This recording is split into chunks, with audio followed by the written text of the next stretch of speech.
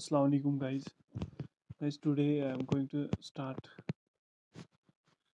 a discussion on public finance.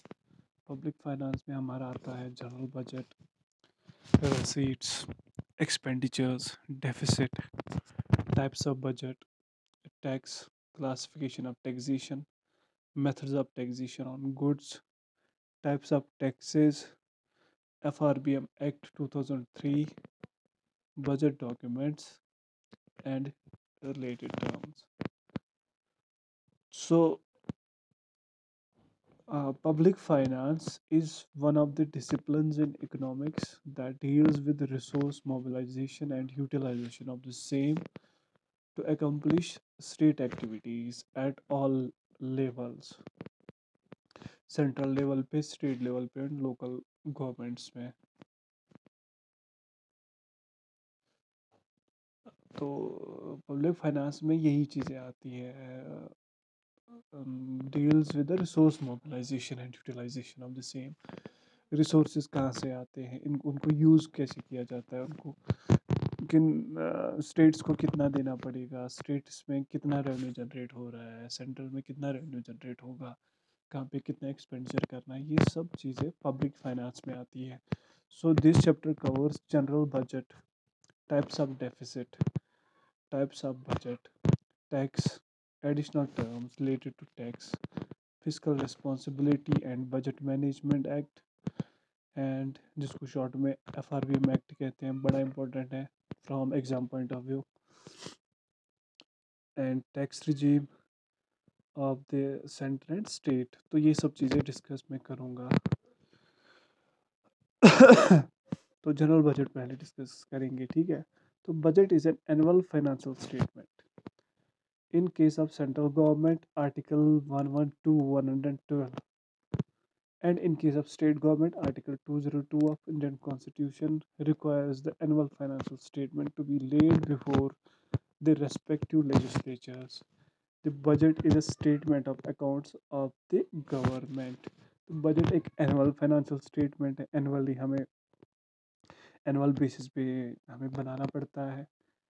Financial statement होगा जिसमें यही फाइनेंस का हिसाब व किताब होगा, ठीक है. तो in case of central government article 112, तो central in case of central government तो article 112 deals with the budget, says about annual financial statement. And in case of state governments article 202, that is 202 of the Indian constitution requires the annual financial statement to be laid before the respective legislatures. तो अगर exam में question आता है कि in case of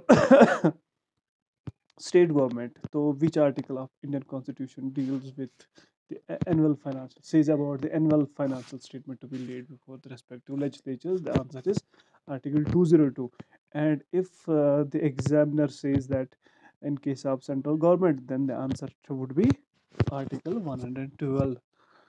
तो Pranab Mukherjee observes, तो प्रणब मुखर्जी जो जो हमारे पहले एक्स फाइनेंशियल मिनिस्टर थे, तो वो बोलते हैं कि the union budget can not be a mere statement of government accounts. Union budget एक खाली एक स्टेटमेंट गवर्नमेंट अकाउंट्स का. सॉरी, आज मेरी तबीयत कुछ ठीक नहीं है, इसलिए थोड़ा सा वॉइस में प्रॉब्लम हो रही होगी. I hope you guys will understand that. तो कहते हैं कि union budget can not be a mere, can not be just a statement of government accounts. ये गवर्नमेंट अकाउंट्स का जस्ट स्टेटमेंट नहीं है खाली. It has to reflect the government's vision and signal the policies to come in future. तो इसमें ना, इसमें दिखना चाहिए गवर्नमेंट का विजन कि क्या कर रही है गवर्नमेंट, कैसे ख्यालात हैं गवर्नमेंट के. तो and signal the policies to come in future, और फ्यूचर की जो पॉलिसीज दिखनी चाहिए इसमें कि गवर्नमेंट कहाँ से कहाँ जा रही है, ठीक है. तो so it is more than just a financial statement. तो बहुत कुछ होता है जो एनुअल फाइनेंशियल स्टेटमेंट है, यानी बजट है, ये जस्ट स्टेटमेंट नहीं है. तो इसमें गवर्नमेंट की जो पॉलिसीज़ हैं, गवर्नमेंट का जो विजन है, फ्यूचर है, वो दिखना चाहिए इसमें. ये कौन बोलते हैं? ये प्रणब मुखर्जी बोल रहे हैं.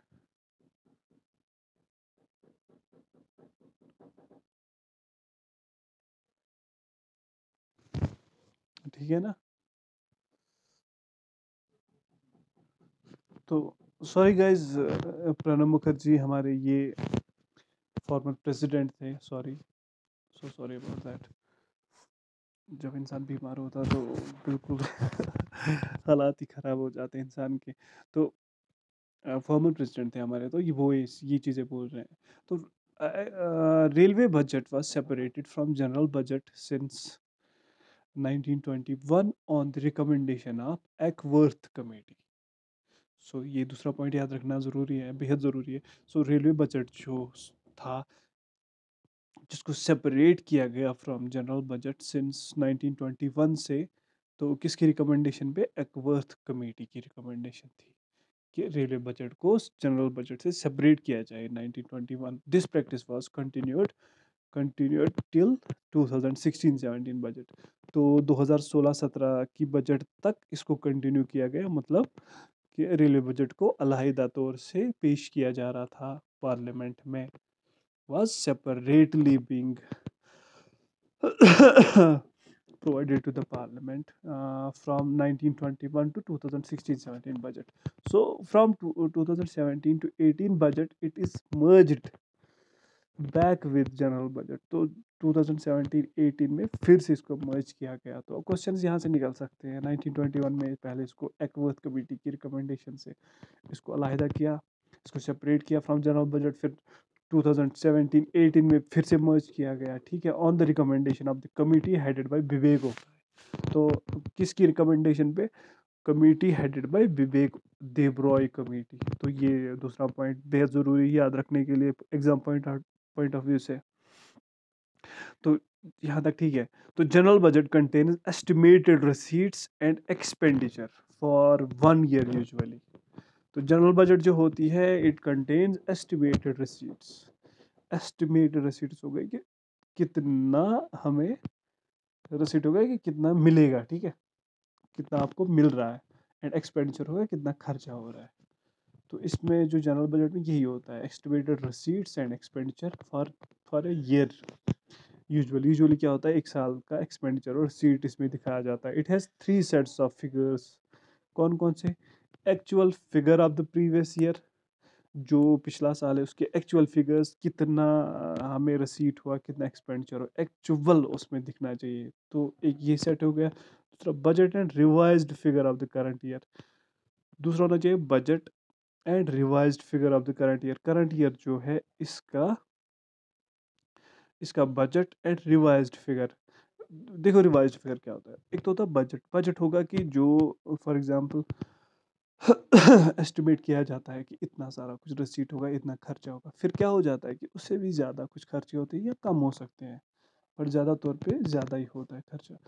तो वो होता है, फिर उसको ना रिवाइज करना पड़ता है। जैसे फॉर एग्जांपल मैं बजट बना रहा हूँ, तो मैंने एस्टिमेट किया कि मुझे 10 रुपये वहाँ से मुझे रिसीव हो गए और 9 मेरे खर्चे हो गए। बट जो ही टाइम गुजरता गया, तो फॉर एग्जांपल सेकंड का ऑर्डर भी ख़त्म हो रहा है, तो मुझे 10 नहीं, मुझे 12 रुपये खर्चे हो गए, तो रिसीट मुझे 15 मिल गए। तो अब मैं रिवाइज्ड एस्टिमेट बनाता हूँ, ठीक है। तो वो चीज़ आ जाती है, ठीक है, जनरली जो जनरल बजट में एक तो actual figure of the previous year, दूसरा इसमें कि budget and revised figure of the current year. तीसरा होता है budget estimate for the upcoming year. तीसरा होता है जो बजट अब हमें अपकमिंग ईयर में लगेगा, कि कितना रसीट होगा, कितना एक्सपेंडिचर होगा। तो ये 3 सेट्स हो जाते हैं जनरली जनरल बजट में जो कंटेंट होते हैं। तो budget estimates are based on previous 2 year estimates. अब मैं यहाँ पे थोड़ा सा इसको डिस्कस करूँगा। बजट एस्टिमेट जो होता है, ये मेनली बेस्ड होता है प्रीवियस 2 ईयर एस्टिमेट्स पे। क्या चीज़ है ये? If it is the budget of 2009 to 10, अगर हम बजट डिस्कस करेंगे 2009-10 का, द प्रीवियस ईयर इज 2007-8, ठीक है। प्रीवियस ईयर हो गया 2007 and the current year is 2008 and 9। For example current year चल रहा है 2008-9, ठीक है। और जो है प्रीवियस ईयर हो गया 2007-8, और बजट हम प्रेजेंट कर रहे हैं 2009-10 का, ठीक है। And the coming year is 2009 and 10। So here a confusion may arise regarding the years mentioned. You may raise the question as to how 2008 and 9 will be the current year for 2009 to 10 budget. Please remember that the budget for 2009-10 is submitted at the end of fiscal year 2008 and 9. For example, 2008 चल रहा है तो budget generally मार्च में या फरवरी में present किया जाता है 2008 ख़त्म होते ही, यानी आधा 2008 और फिर कुछ महीने 2009 के, तो ये बन जाता है फिजिकल ईयर 2008-9। तो अब क्या हो जाता है कि बजट प्रेजेंट किया जाता है इस साल के फरवरी में फॉर एग्जांपल, तो ये बन बन जाता है करंट ईयर। और अब जो है 2009 एंड 10 ये बन जाएगा अपकमिंग ईयर, ठीक है। तो so it becomes a current year. Accordingly, other years also come to be mentioned. The estimated receipts and expenditures are essentially made into and out of the following funds. Estimated receipts and expenditure are essentially made into and out of the following. कहाँ से आते हैं और कहाँ से इनको estimated receipts and expenditure कहाँ से हम हमें receipt मिलते हैं, किन फंड से हमें receipt मिलते हैं, किन फंड से हम खर्चा करते हैं, वो हम देखेंगे।